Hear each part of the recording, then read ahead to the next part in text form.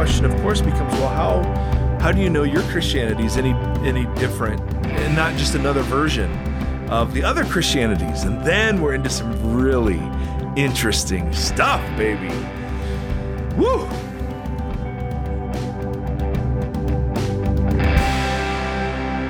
Hey everybody, Mike here. Welcome to the Vox Podcast. So glad that you are tuning in. Welcome to the show. I am here with my lovely and talented producer, Tim. Tim, say hello. Hello, Vox.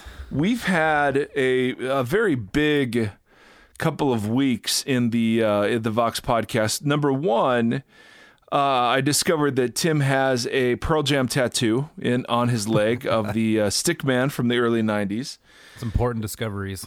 It is. Just when I thought you couldn't be cooler.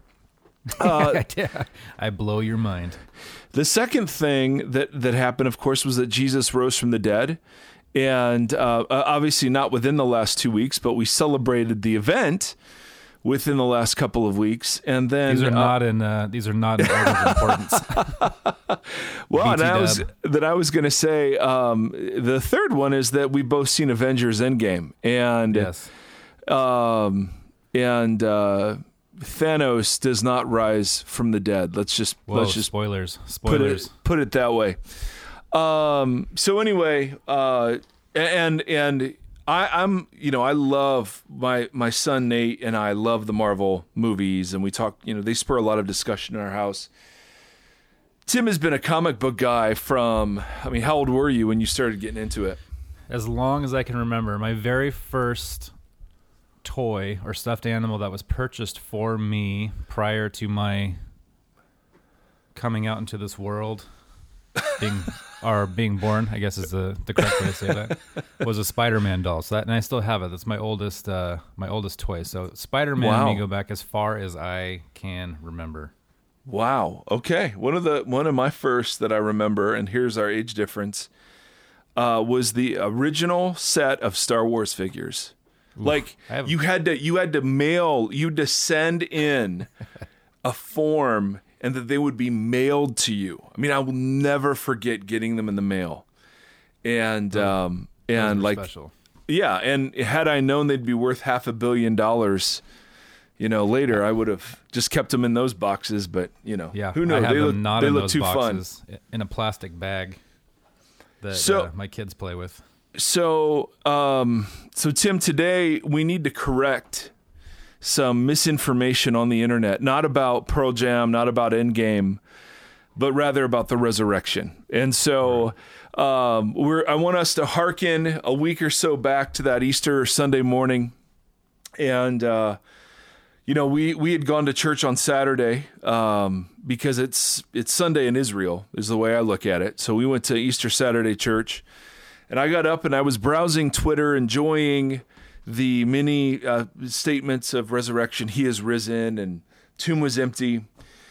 And then I come across a tweet that I got to be honest, man.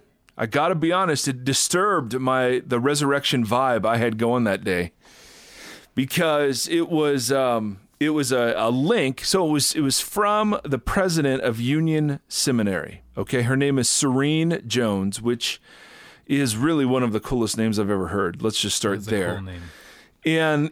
And she's a serious theologian, obviously the head of a seminary. And in it, she'd said, hey, you can believe in resurrection without believing that Jesus rose from the dead. All right. And then it linked to an article in the New York Times that it was an interview with her about resurrection and Easter and Christianity and so on. And so my resurrection vibe was disrupted by this said tweet, because it raised a much. I've been eager to have this conversation, and it raised a big question for me about when is theological gatekeeping appropriate? When's it necessary? When's it needed?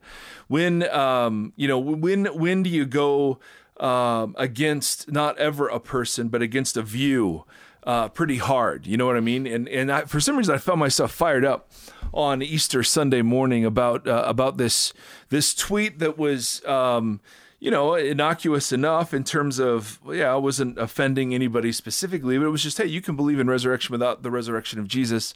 And then it linked to this article, and I want to, if it's all right with you, Tim, I want to quote a big part of this article, because it's a back and forth between Serene Jones and then Nicholas Kristof, who has done a series of interviews like with Tim Keller and other famous sort of religious figures. That's a good name, too. And what, Tim Keller or Nicholas Kristof? Well, Tim Keller. Tims are always great, but Nicholas Kristof. Well, Nicholas Kristof. Sounds like a name from Frozen.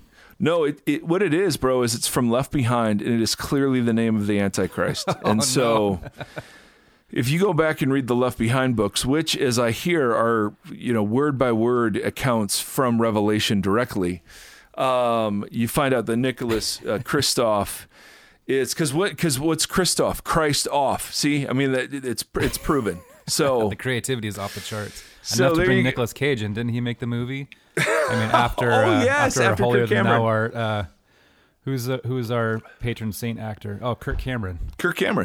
Mike Seaver. Yes, he was very dreamy. But I digress, because Tim, Easter Sunday, the world breathlessly waited for my tweeted reaction to this interview. So I tweeted an Easter Sunday tweet. I tweeted, and in my indignation, I said something like, I don't know. I don't even remember what I said. Who cares?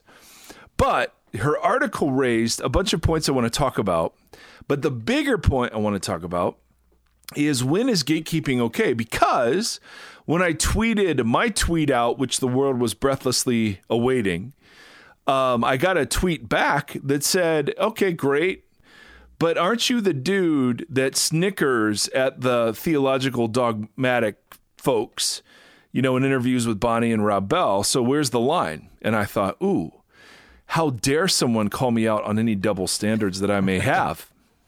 But I thought that was a great question worthy of discussion. Okay, so if it's all right with you, I'm going to, with that context in the Twitter sphere, I want to read her interview, and I just want to offer comments and see what you think, and because I think there's some stuff here that's super interesting to talk about. But the bigger point isn't just her view. It's when is it okay to get fired up? And I don't mean angry, but I just mean like when do we really go after something? If we're not going to sit and fight over, was creation 6 days long, 6,000 years ago, even though some want to go to the wall on that. What do we go to the wall on, and when is that appropriate? So this was obviously when I was like, oh, this seems fairly central. So Kristof says, first off, you see what I did there? Happy Easter, Reverend Jones. To start, do you think of Easter as a literal flesh and blood resurrection? He says, have problems with that. Again, Christ off. There you go.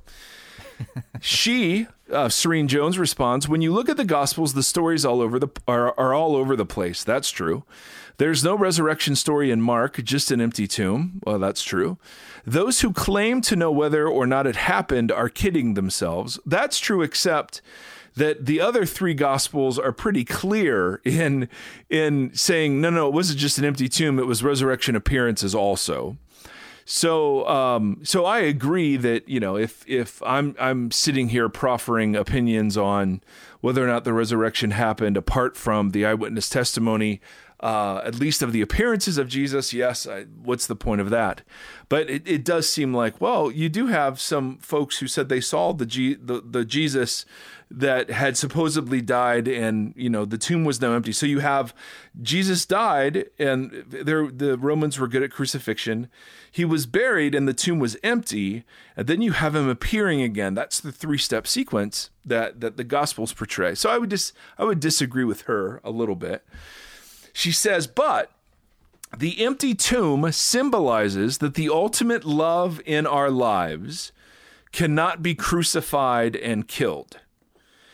And I got to be honest, Tim, and I hope this is charitable, but I have no flippant idea what that means.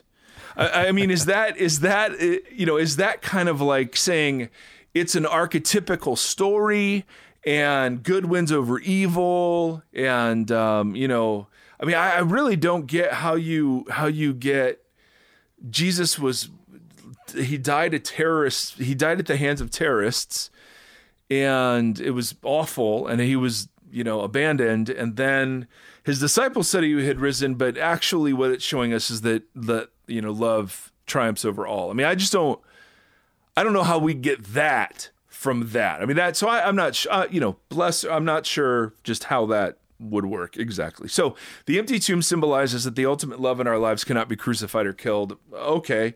But that's obviously not the claim that the gospel writers are making. And I don't even know theoretically how you kind of get to that one. But she continues. And I'm trying to, again, I mean, we always want to be so charitable and give the benefit of the doubt. And so I'm trying to be playful. But I do think this conversation deeply matters. What was that? Was that your phone? What was that? It was a baseball update. Oh, well, okay. Then hey, don't you dare edit that out, because it totally sounded like you just ripped one on the podcast. We have very sensitive theological conversations get me gassy. Now she continues. For me, it's impossible to tell the story of Easter without also telling the story of the cross. And amen to that. The crucifixion is a first century lynching. I wouldn't use that. Again, not that anyone's caring or asking, but lynching, there's a racial thing behind that. And there's certainly from the Jews and Gentiles, there was racial animosity, but man, crucifixion was an act of terror. I mean, that's beheading of Christians, right? What ISIS does. I mean, this is I think this is, if there is such a thing more brutal than lynching, we're looking at it. So the crucifixion is a first century lynching. It couldn't be more pertinent to our world today. Couldn't agree more. Absolutely. Hurrah. But Nicholas kind of, picks up on the fact that isn't kind of the normal belief. And he says, but without a physical resurrection, isn't there a risk that we are left with just the crucifixion? Right? So how can we say that love actually triumphs over everything if the crucifixion is the only reality, the only historical event that we trust in that whole narrative? So here's what she says. And again, I'm not questioning her as a person. I'm sure she would answer this much deeply if we were interviewing her. I get all of that. But she says crucifixion is not something that God is orchestrating from upstairs. And again, I mean, that's interesting because that's kind of exactly what the apostles preach in the book of Acts, that God did orchestrate this with the help of evil men. And that doesn't absolve anybody of anything. It's just that God did orchestrate a bit of this. And what she means by orchestrate, she clarifies. She says the pervasive idea of an abusive godfather who sends his own kid to the cross so God could forgive people is nuts. For me, the cross is an enactment of human hatred. Jeez Louise. You got to keep it, buddy. So random. I don't know why now this is a thing when it hasn't been before. What baseball alert are we getting? I mean, do you want to share it with our audience? It's MLB, whatever the MLB app is. And it's just giving you scores? I don't know, because it just says that it's happening, but okay. Yeah, well, probably scores or something that's happening. Okay. Something that's of utmost importance. They make a notifications button on the iPhone that you can turn that off. I'm just throwing that out there. I'm going to do it right now. No. You don't have to do it. I'm just. We don't want any more gassy interruptions. So good. So she says, the pervasive idea of an abusive godfather who sends his own kid to the cross so God could forgive people is nuts. For me, the cross is an enactment of our human hatred. But what happens on Easter is the triumph of love in the midst of suffering. Isn't that reason for hope? Now, again, lots to agree with and lots to disagree with. The pervasive idea of an abusive godfather who sends his kid to the cross. We've talked a lot about that. And yes, I think that picture of what was happening within the Trinity on the cross is absolutely incorrect. And I think it is a harmful picture that God is some angry parent, and the son steps forward and says, if you have to hit somebody, hit me. And so I totally agree. I totally agree with that sentiment. And I agree that the cross is the enactment of the worst of humanity. She words it as human hatred, of course, but that is the greatest that evil can do, is to torture, humiliate, and ultimately murder someone. That's the biggest triumph of evil right there over an individual person. And she then says, but what happens on Easter is the triumph of love in the midst of suffering. Isn't that reason for hope? Now, again, in what way does love triumph if the resurrection story isn't true? I guess it just becomes a metaphor of good winning over evil. But what exactly then gives us reason that that's true? If you were to take a purely evolutionary view and materialistic view of the world, what reason do you have in proclaiming that good will win?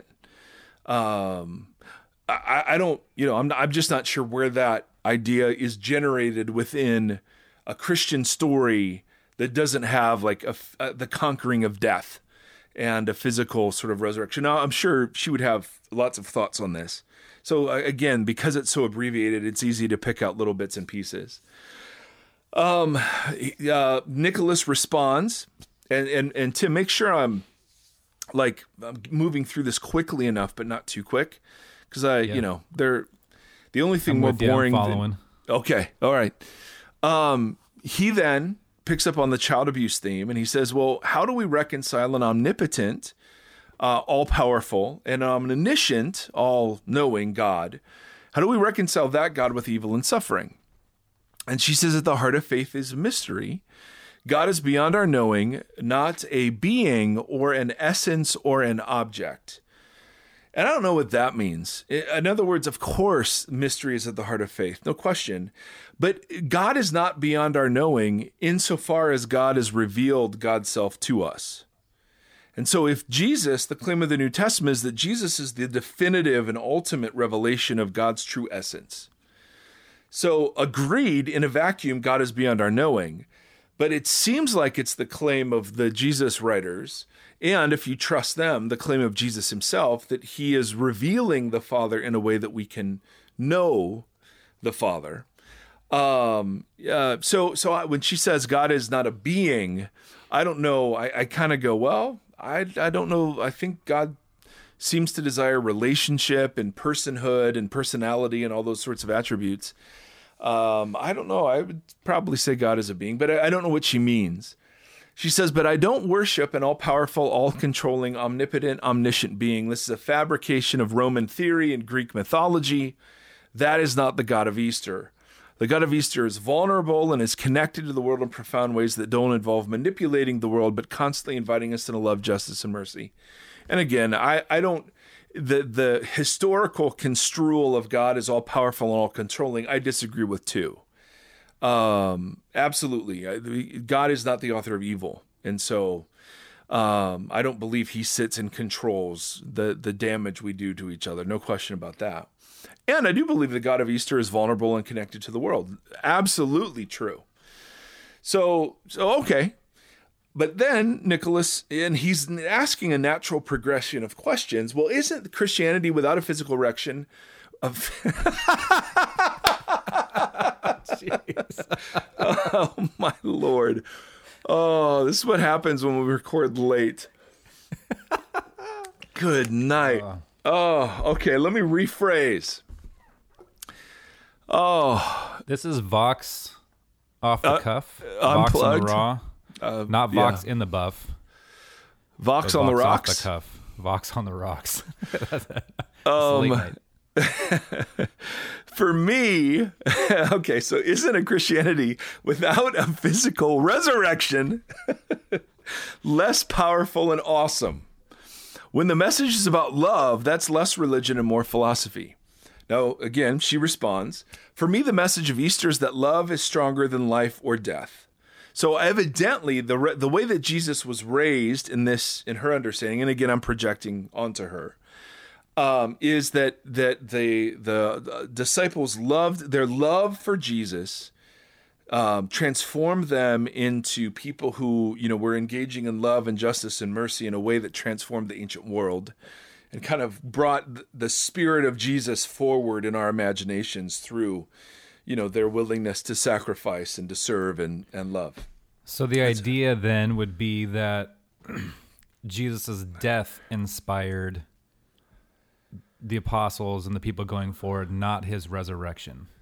Well, no, I think, and again, I don't know what she would say, but what I've heard theologians from this sort of camp say is that Jesus, and they would never say it like this, but Jesus is kind of resurrected in our hearts, right? When we're at a funeral and you say, well, they'll live forever in me, and you're like, oh, okay. So there was a collective awareness or consciousness of Jesus, or his death validated his message in the sense that it is far better to die at the hands of your enemies than to kill your enemies with your hands, right? I mean, so it was something. So he's either a moral exemplar, or it's a story about how our affection for Jesus kept Jesus alive in the earth. Something. I mean, something along those lines. No, but listen to what she says after this. She says, the message of Easter is that love is stronger than life or death. And cool, I love that. And she says, that's a much more awesome claim than they put Jesus in the tomb and 3 days later he wasn't there. Oh, now this is juicy. So what she's saying is, okay, listen, the Easter is actually less epic if you're saying, hey, they put him in a tomb and 3 days later he was there, or he wasn't there. Got it. What's more epic, according to her, is that love is stronger than life or death. Okay, cool. But the claim of the first Christians wasn't that they put him in a tomb and he wasn't there. It was, they put him in a tomb, we went to look for him, he wasn't there, and oh, we've seen him. And it's not just that we saw him in some hallucination sense. It's that we touched him. He was flesh and blood. He was new humanity. He was fully dead and buried. And yet he's now new in some still physical way. I mean, it's like, if that claim's true, then that claim is way more awesome than just love is stronger than life or death, right? If it's true that death has been defeated, you can actually experience forgiveness, reconciliation, renewal, healing, all of those sorts of things here and now, and that death no longer has to dominate our thinking, and the depression and divorce and all those things don't have the last word. I mean, that seems to be a bit more epic of a claim. So the claim of Easter isn't that he was in a tomb, he wasn't there. No. It was, he was in a tomb, he wasn't there because he had risen from the dead and conquered death and inaugurated the beginnings of a new creation that God had been promising the whole time. Then she says, and this is where it gets so good. She says, for Christians for whom the physical resurrection becomes a sort of obsession, that seems to me to be a pretty wobbly faith. What if tomorrow someone found the body of Jesus still in the tomb? Would that mean that Christianity was a lie? No, faith is stronger than that. And I see it the exact opposite way. This is so great that she says this, because to me, the whole thing rests on the historical claim that there was a real person named Jesus, that Jesus did stuff in the world and taught stuff in the world, was crucified on a Roman cross, was found not to be wrapped in linens in a tomb, but found to be teaching and ministering and doing miracles and doing the stuff he was doing before his death, now after his death, to his closest followers. And oh my goodness, if that's what she wants to call a wobbly faith, then absolutely. If you could definitively show that these are the bones of the historical Jesus of Nazareth, I would absolutely abandon Christianity immediately. Absolutely. I would still believe in God. I have independent reasons to believe in God, but so much for Jesus, man. I mean, like that to me is a bit mind-blowing, because if Christianity were philosophy that says that love is stronger than life or death, well then yeah, of course it doesn't depend on the historical resurrection. And even for those of us for whom the resurrection isn't some obsession, it's kind of the foundation of the whole freaking thing. And this is where Paul chimes in this beautiful, so in 1 Corinthians 15, Paul quotes, and he quotes an authoritative tradition that was handed to him by the church fathers and mothers, right? By the earliest faithful followers of Jesus. This was the tradition he was handed. And we know it's a tradition because he brackets it off. He says, I want to remind you of the gospel I preached to you, which you have received and on which you have taken your stand. By this gospel, by this message, you are saved if you hold firmly to the word I preached to you. Otherwise, you've believed in vain. All right, so that's how important this is. And then he says, for what I received, I passed on to you as of first importance. Now, received and passed on were technical words that rabbis would use of the passing on of a tradition. Paul only uses them one other place, and it's in 1 Corinthians 11 when he talks about the Lord's Supper. And he quotes this tradition as authoritative. He does that here with the following creed, right? It's a very short creed that simply says, and he calls this of first importance. In other words, there is nothing more central to the Christian faith than this, that Christ died for our sins according to the scriptures, that he was buried, and that on the third day he was raised according to the scriptures, and that he appeared to Cephas, Peter, and then to the 12. And then he records some other appearances. And then he goes on to argue if the dead, and then obviously there were some in the Corinthian church who did not believe that in any sense of resurrection. So Paul begins by saying, hey, for if the dead are not raised, then Christ has not been raised either. And if Christ has not been raised, your faith is futile and you are still in your sins. Then those who have also fallen asleep or died in Christ, they're actually lost. If only for this life we have hope in Christ, we are of all people most to be pitied. In other words, to say that if someone found the body of Jesus in the tomb, would that mean that Christianity is a lie? And she says, no, faith is stronger than that. No, actually it's not. Actually, our faith is tied to that event, that thing. Now, again, you can argue, well, I don't think there's any evidence to believe it. That's great. That's great. Argue that. Or, I just think they had some sort of hallucination and great. Argue that. I've heard all sorts of arguments against the, but what you can't say if you're saying you're operating within the Christian tradition is that the physical resurrection of Jesus just doesn't matter. You can't say that. There just isn't. And so this idea that somehow faith is stronger than that. No, this is something that in my view, is wobbly in the sense that if you could show that Jesus didn't rise from the dead, the whole thing crumbles. The whole thing crumbles, right? Then you're left with Judaism. In my case, all right, I would become Jewish, yeah, and convert to Judaism, because I still see something beautiful about the story of God and the story of Israel, but obviously Jesus wasn't Messiah.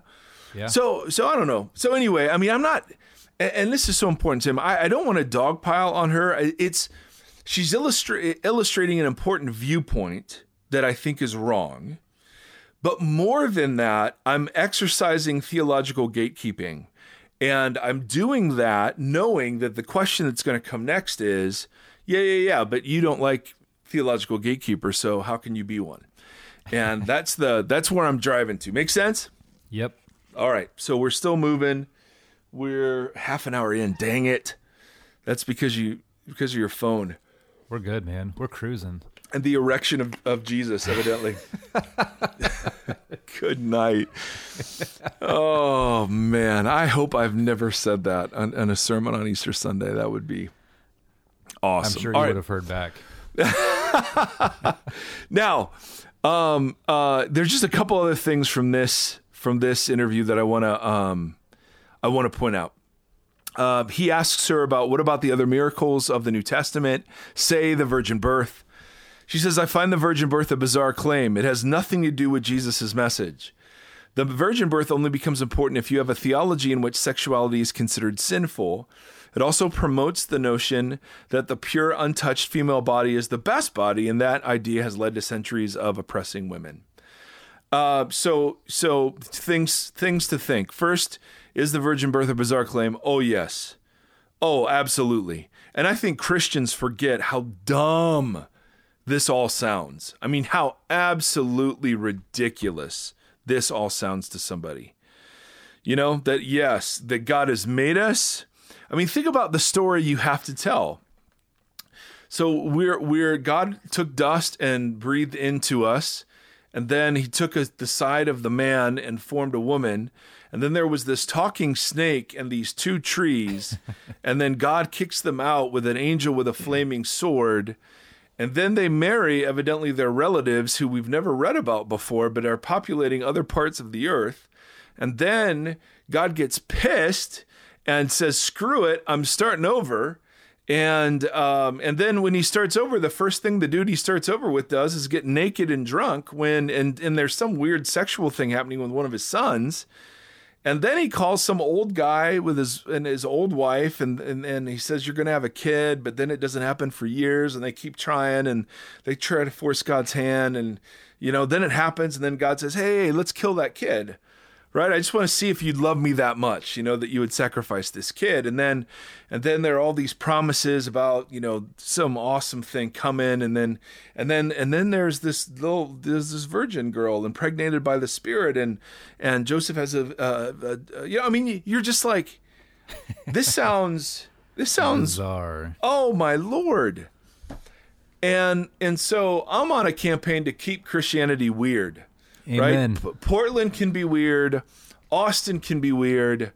But I think Christianity is weird too. And I think that Christians do a great disservice to people when we don't recognize how bizarre some of this stuff is. Now, whether or not we have good reasons to believe it is a separate issue. We just got to say, if you landed, you know, from somewhere else, and we were trying to explain this thing to you, it would be pretty interesting, right?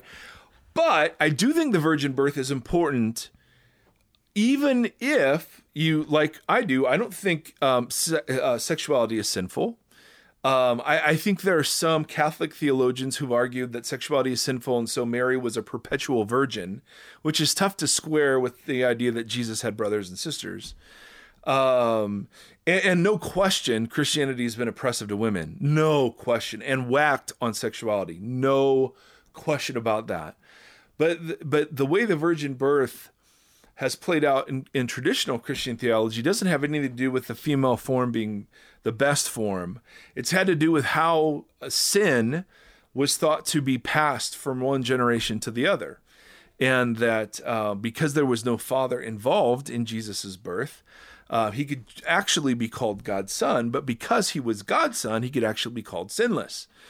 Original sin had not been transmitted to him in some understandings of certain theological systems. And so, and then you've got the idea that Jesus, that Jesus was fully divine as well as fully human.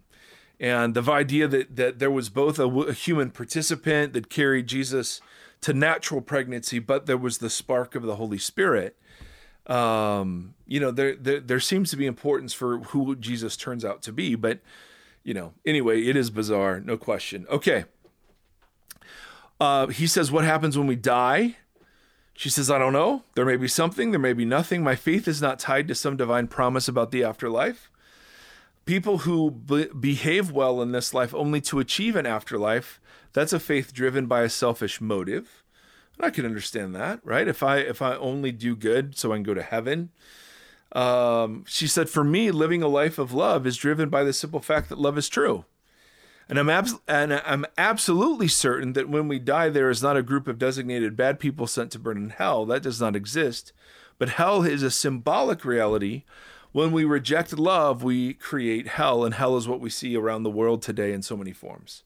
Right? So that's, you know, we can get all into hell like we've done before. Now, one more fascinating bit, and then we'll move on.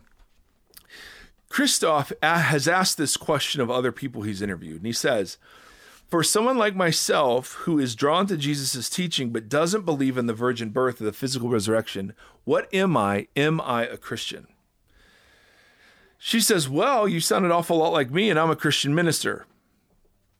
And then she goes on to talk about how Christianity is at a real crossroads, similar to what it was like at the Reformation. She gives a little context, but her claim here obviously is, listen, you don't have to swallow the parts of Christianity, the orthodox historical, Christianity. You don't have to swallow those parts that you find untenable or ridiculous. You can kind of hold on to this generic idea of love, and that resurrection is a metaphor for love, conquering evil, and you can be a Christian minister. Now, my tweet that the world was anxiously waiting for, that God himself on Resurrection Sunday was like, it's a timeout, everybody. We need to call Erie in to kind of settle this one. The hubris, we're just, it's so ridiculous. But I couldn't help myself. And so I tweeted, of course you can choose not to believe in the physical resurrection of Jesus, no problem. Just don't pretend to be Christian in any meaningful sense of the word. Christians are precisely those who proclaim that Jesus is the risen Lord. So and what I mean by that, whether I said it well or not, is we are... well, hold on. Let me get to the response. All right. Then the response that I got from a friend was, hey, aren't you the same dude that snickered at those dogmatic Christians in podcast with Bonnie and Rob Bell? So which is dogmatic? Which is faithful? Who's the Pharisee? Who's the heretic? Where is the line? All right. Which is a phenomenal question. Yeah. Now, so here's what I want to say.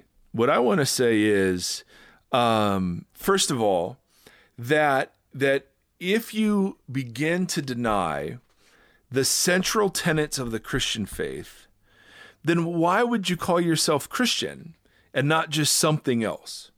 I mean, I get like being attracted to the teachings of Jesus, but when the teachings of Jesus include talking about some sort of hellfire and eschatological judgment and a conservative sexual ethic and the validation in some way, shape or form of the Old Testament, and right, I mean, why?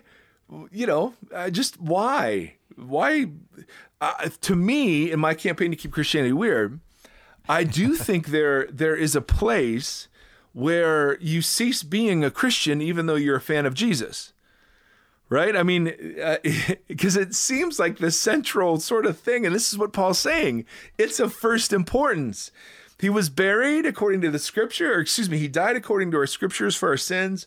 He was buried and he rose again on the third day according to the scriptures. So Paul isn't saying these are actually isolated incidents. He's saying, no, this is actually fulfillment and completion and recapitulation of stuff that came much earlier in the story. And so I don't have any problem with somebody thinking this is a buttload of crap. I got it. I guess I have a problem with people who say that you can be a, quote, Christian and deny all of that stuff. And what I want to say is, well, let's contrast being boundary focused and being center focused. If you're new to the podcast, one of the most important podcasts we ever did was really early on. I don't even remember the number, and Tim's going to hate me because he gave me a list of topics. I don't remember. I definitely gave you a list. You definitely gave me a list, and I don't remember what it is, but let's not get hung up on that. But it was talking about, it's dealing with set theory, bounded sets versus centered sets. And it was hugely shaped my thinking on the church and about mission and all these sorts of things. And the idea is that what is it that separates groups from other groups? What separates insiders from outsiders in group settings, right? So you take a club soccer team and you say, well, what separates the club soccer team from the spectators? Well, lots of things, right? I mean, there's a physical delineation. There's the fact that The soccer players have tried out. They've been approved and accredited by the team. They've undergone, physicals and examination, and they receive paychecks. I mean, there's all sorts of ways to demarcate who's a spectator and who's a player when it comes to professional soccer, correct? So there's a boundary is the word that we use. There's a boundary. Physically, there's a boundary, but also procedurally and talent-wise, there are boundaries all over the place. Bounded sets are sets or groups that focus on maintaining and clarifying the boundaries between what separates the group from anyone else. And so every group will have boundaries, or else they're not a group. They're just some random, hodgepodge. But if they're a group, there are boundaries to that group. And the way, and this becomes very important, the way the boundaries are used is what distinguishes a boundary-focused group from a center set or center-focused group. And this is what I mean. The way in a boundary-focused organization that you delineate insiders and outsiders is that you have boundary markers. And the boundary markers can be anything. Let's just keep it close to Christianity. Do you affirm our statement of beliefs? Do you see the Bible as trustworthy? What's your view on LGBTQ, stuff? Do you believe the Bible's a literal 6-day creation, 6,000 years old? Or if you don't, then you don't believe the Bible. Or it can be practices. You have to be baptized 3 times underwater by an official representative, or your baptism doesn't count. Or, if you've got to be approved for membership before you can take communion, right? So these are all examples there are very clear boundaries, right? We know who's in and who's out. And if you want to be an insider, there's a list of things to do or believe or say that make you one of those. That can provide the reassurance of your group status because, I've crossed whatever boundary was placed in front of me. Centered set groups are different. And what defines a center set group or a center focused group isn't some adherence to boundary. Rather, it is the relationship of the individual members to the center. So in the Jesus example, where would you call people Christian? Well, it wouldn't be in what you say, like, hey, I'm a Christian, or what you sing, I sing Christian songs, or whether or not I was raised a Christian, or whether or not I've gone to church, or whether or not I've affirmed some ethereal creed, right? In the scriptures, in the teachings of Jesus, it's very clear, if you love me, you will obey my commands, right? There's a faith and allegiance part to Jesus that includes believing, but it's bigger than that. And so people can say, even Jesus critiques the religious leaders, hey, you honor me with your lips, but your hearts are far from me. Or you will know true or false believers by their fruit. And so what Jesus is doing in his teaching is he's not talking about, here's the boundary markers. In fact, he was very, very intentional about violating some of the Jewish boundary markers that had grown up to become boundary markers that were not intended to be so. But rather what Jesus does is introduce kind of a centered set movement where the only thing that matters is your relationship to him, to the center, right? That's the big difference. What makes me a Jesus follower? It's not because I've done X, Y, or Z. It's because I'm moving towards Jesus. And if you map this out spatially, picture a big circle with an X in the middle. You could have people who are in close proximity to the middle who are moving away from Jesus. And you can have people who are in far proximity from the middle moving towards Jesus, right? So all that is to say, when you get into who's the faithful follower of Jesus, you're in pretty tricky ground. And so we naturally try to clarify by throwing up boundaries. However, and let me just give one final example, and I quote this all the time. I know it's boring, but John Ortberg, farming, cattle. There are a couple of ways to keep cattle in one location. First way, and I don't know that this is true, but it sounds really great in theory. First way is a boundary. You create a boundary. You build a fence. This is what keeps the cattle inside. And they're my cattle, and I know they're my cattle because they're inside the fence.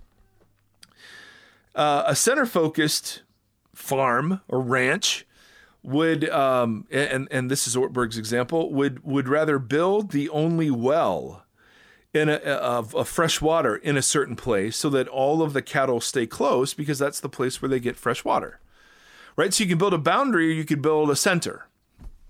I've always wanted to be a center-focused kind of person, and anything I'm involved with to be a center-focused sort of organization.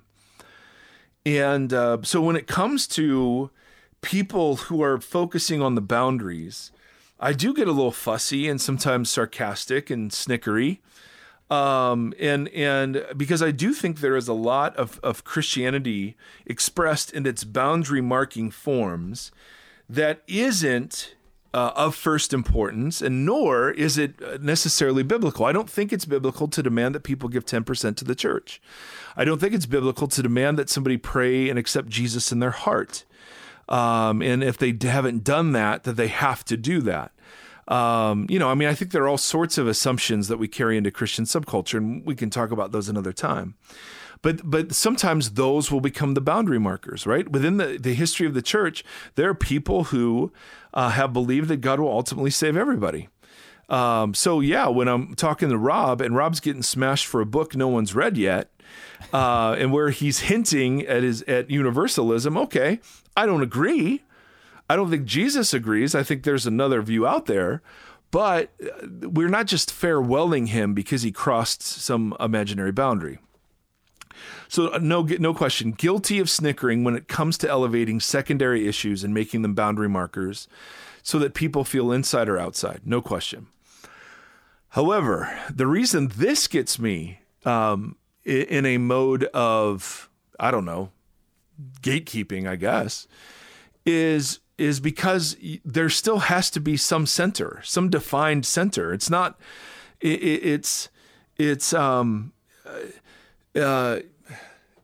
there's still a well. They're in the middle. In the cattle example, they're still playing soccer, right? There's to have a center. There is some definition to that center, or it turns out to just be nothing. And so, what I want to say is that boundary keeping, is not a great, fair, or loving expression of faith in the vast majority of instances. I do think, though, that when it comes to clarifying the center, I think work needs done there. And so when somebody says, listen, either we don't have the real words of Jesus, or they've been grossly distorted and misunderstood. But this Jesus didn't rise from the dead. This Jesus, never claimed to be born of a virgin, and I don't know that he did. But the stuff that we find weird, offensive, and odd, we just can kind of throw out. And I can be a generic fan of Jesus and call myself a Christian. That's where I want to go. I'm not so sure about that. I would throw in some stuff in the middle there that seems pretty central to the faith. Like Jesus was real, and Jesus really died, and Jesus rose from the dead, and that Jesus is Lord. I mean, that was the earliest confession of the earliest Christians. Simply, Jesus is Lord. And how do we know he's Lord? Is because he was vindicated through a bodily resurrection. Yeah. And otherwise Caesar is one. I mean, actually. So what I want to throw out, Tim, is in response to my friend saying, yeah, but aren't you the guy? Yeah, totally. And maybe I'm inconsistent, no question. But there does seem to be a place where the center does have to be defined. And for me, I mean, if someone said, hey, what's the center of the whole faith? I'm going to quote Paul, right? I mean, Jesus died, Jesus was buried, and Jesus rose again. And then he appeared. And I think there's more to it than that I would, I do think the Bible is unique and inspired in some ways. I think God is real, and I have independent reasons for believing in God. But if you start messing with that stuff, then just don't call yourself Christian. Just invent some other thing, because it kind of seems like that's what you're already doing, Yeah, kind of. It almost, and you can tell me if I'm off basis here, but it kind of sounds like, saying you're a Marxist, or something like that, where you have found a philosophy that you appreciate, that you think has tenets that are pretty cool and might better the world, and then you take on that name just in like theory and philosophy, but not in this this bigger sense that we're talking about here. Yeah. I mean, why give your allegiance to the Christian story if the Christian story is just another version of good wins over evil? Like, what's definitive about the Christian story that's not definitive of other stories? I mean, Endgame, dude, Endgame shows, right? No spoilers here, but no spoilers. No, I think you're right. I mean, it's like I have great affection for some of the teachings of Buddhism. Yeah, absolutely. And about desire, and about, the frustration of desire, but I wouldn't call myself a Buddhist because I'm not committed to the whole program. And what I don't want to say is that Christianity is an all or nothing proposition when it comes to so much of the Bible, the divine violence or hell or whatever.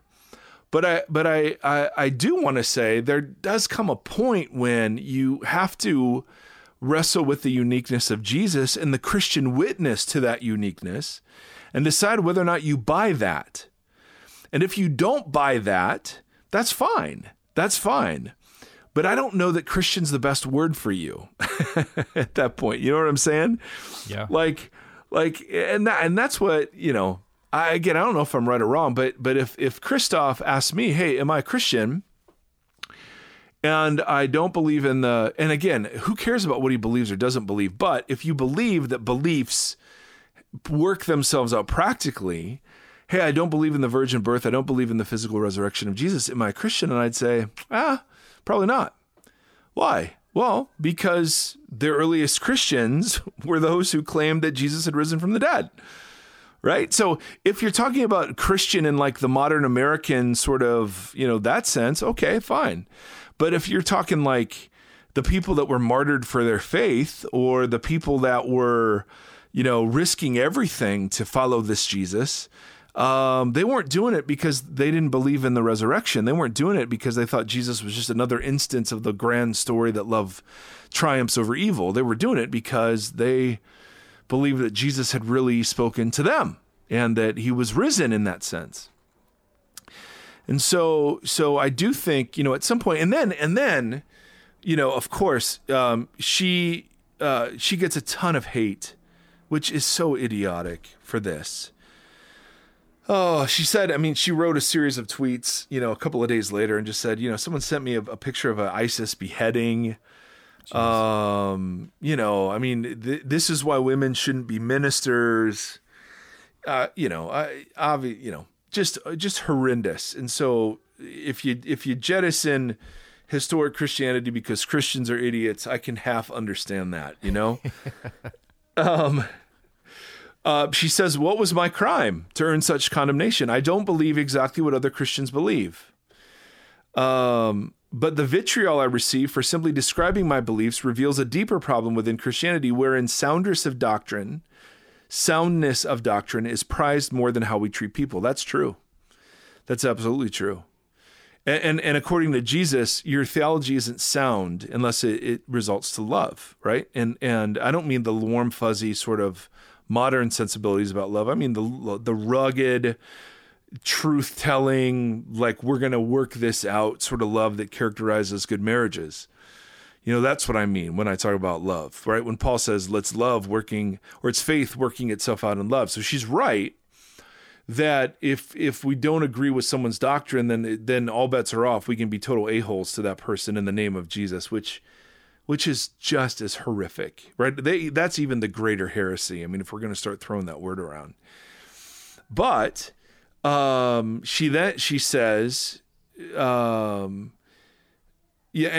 goes on to say, hey, listen, I would never want to convince anyone to believe otherwise. I have lots of friends who believe in the body resurrection, blah, blah, blah, blah, blah.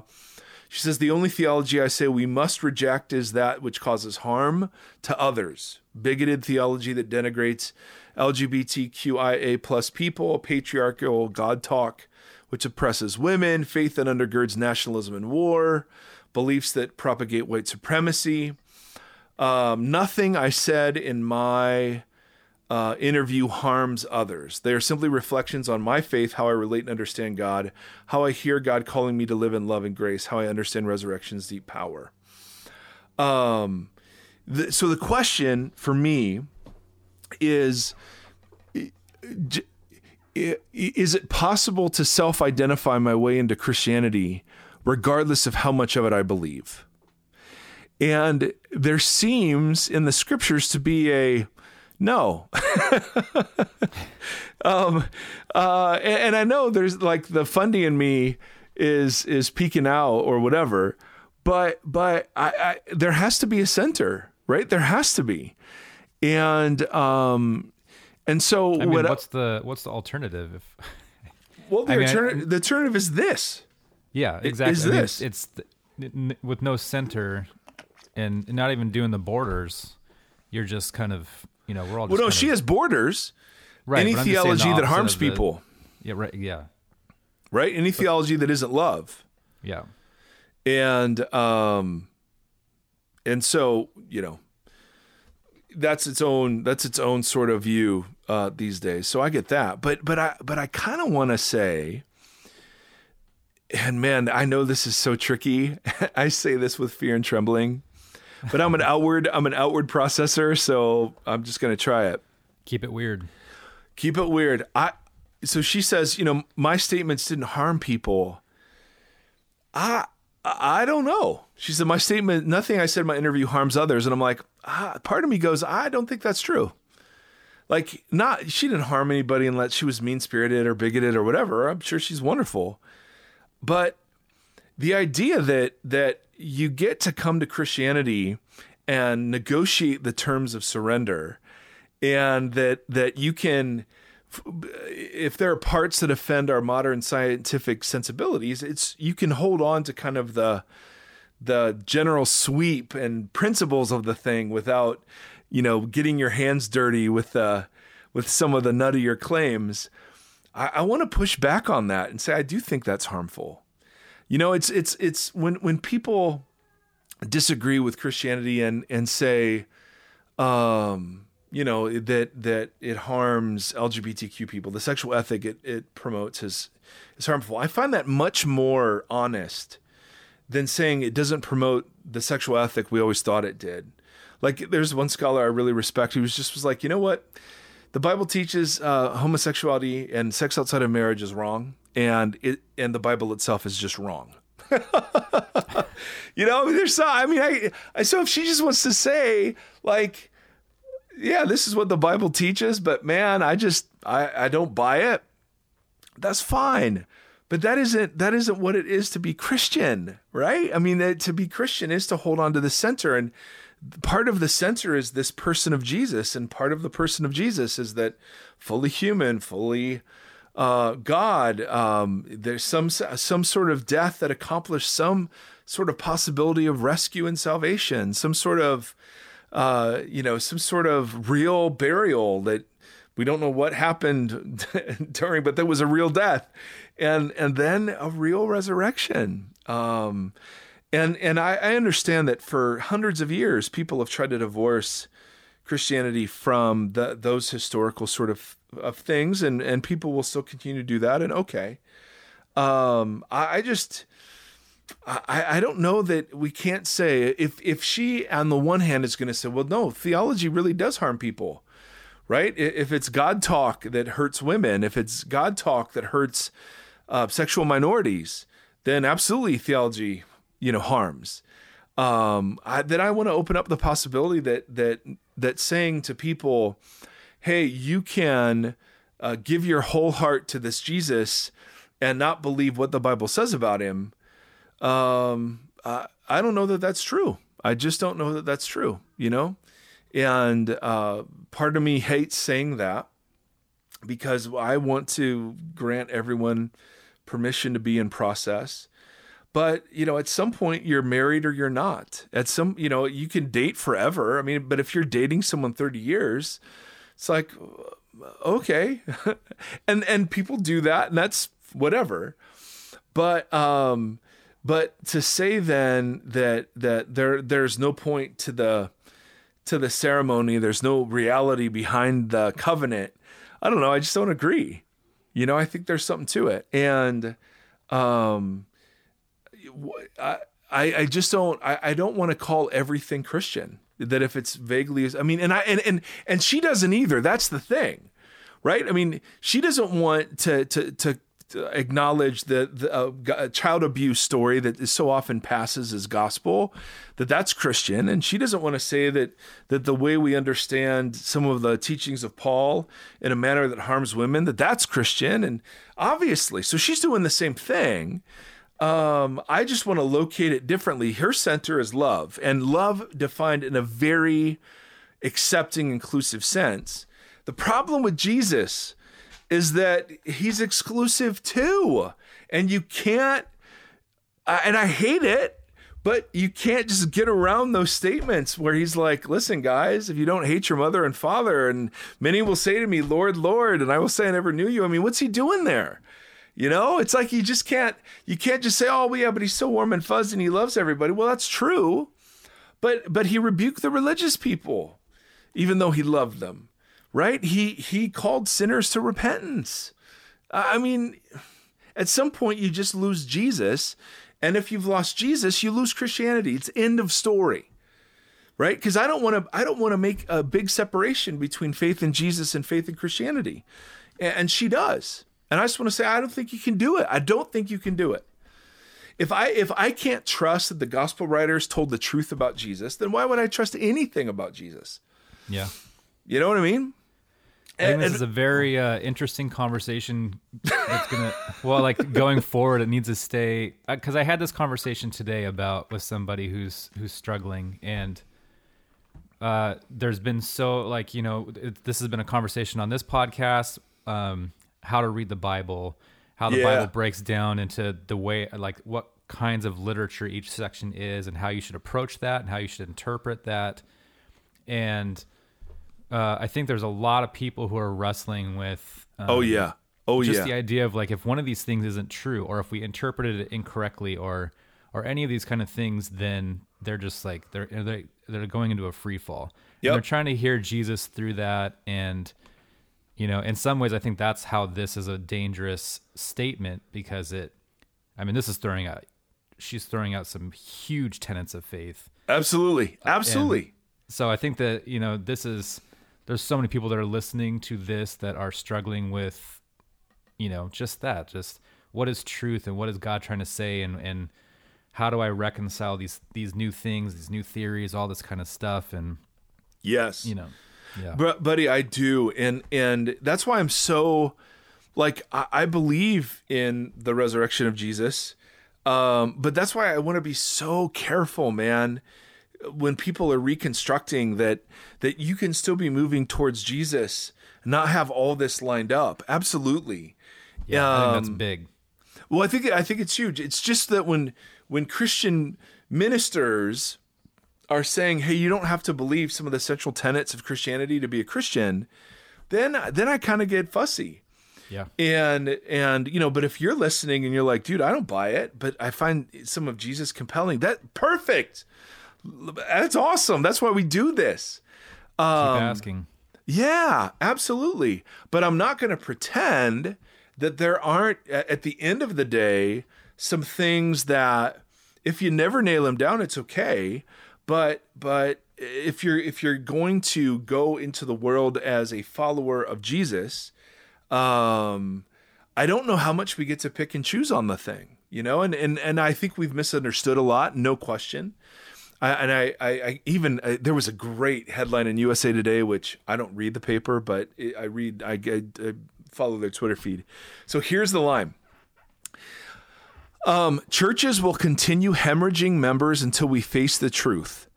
Being a faithful Christian does not mean accepting everything the Bible teaches. Wow, that was today? Yeah. Isn't that it? Isn't that it? And I mean, that's what your friend's saying. I mean, that's what this person's saying. Like, God, and I know what they mean. In this instance, is about LGBTQ people, and so I have no doubt, and I'm an advocate of rereading in light of things that we're learning about human life and the world and whatever, going back to those ancient texts and saying, okay, let's wrestle with this. I just don't think that if we reject Christianity, great. You know, if somebody chooses to reject it, okay. I mean, that's if you've considered it and you're just like, I can't buy it, that's fine. I just want to make sure it's the right Christianity they're rejecting. For sure. You know what I mean? Yes. And that's where I'm like, I don't. It wasn't a watered down love conquers evil faith that exploded in the first century. It was, hey, you're going to lose your job. You have to flee your home. You might be martyred in the arena, right? What, you know, I mean, and even today, people aren't being persecuted for an idea. They're not being persecuted for some abstract conception.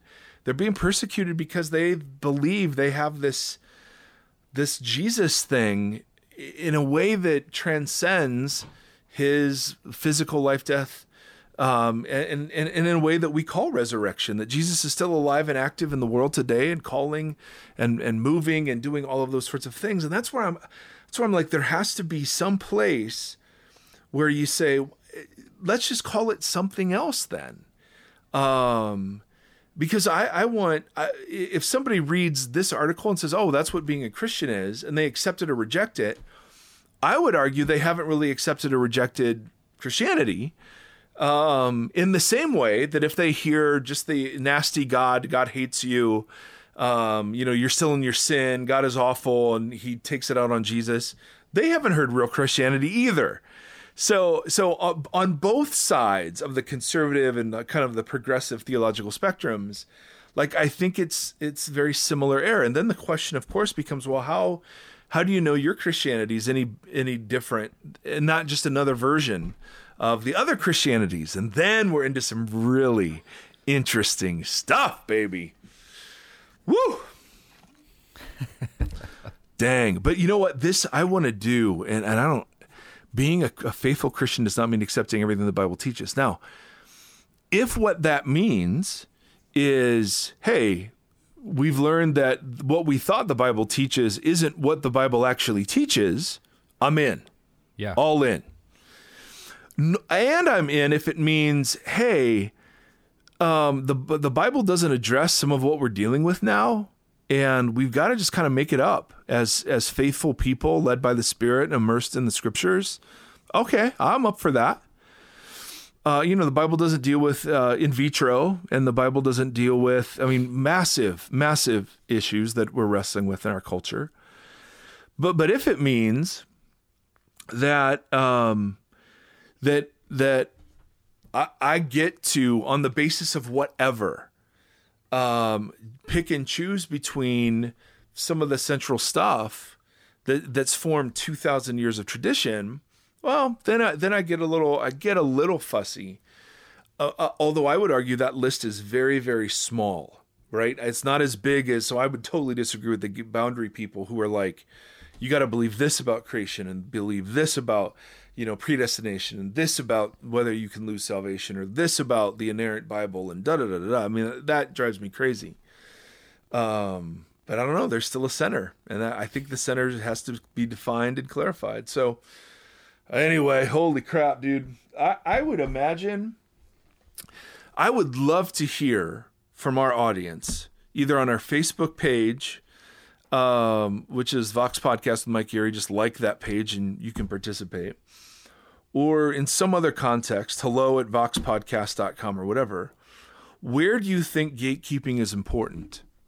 Like, when is it important? Now we haven't talked about how gatekeeping should be done, right? Because it should be done in love. It should be done with a heart in the Bible's words toward correction. And again, that doesn't mean I'm right, you're wrong.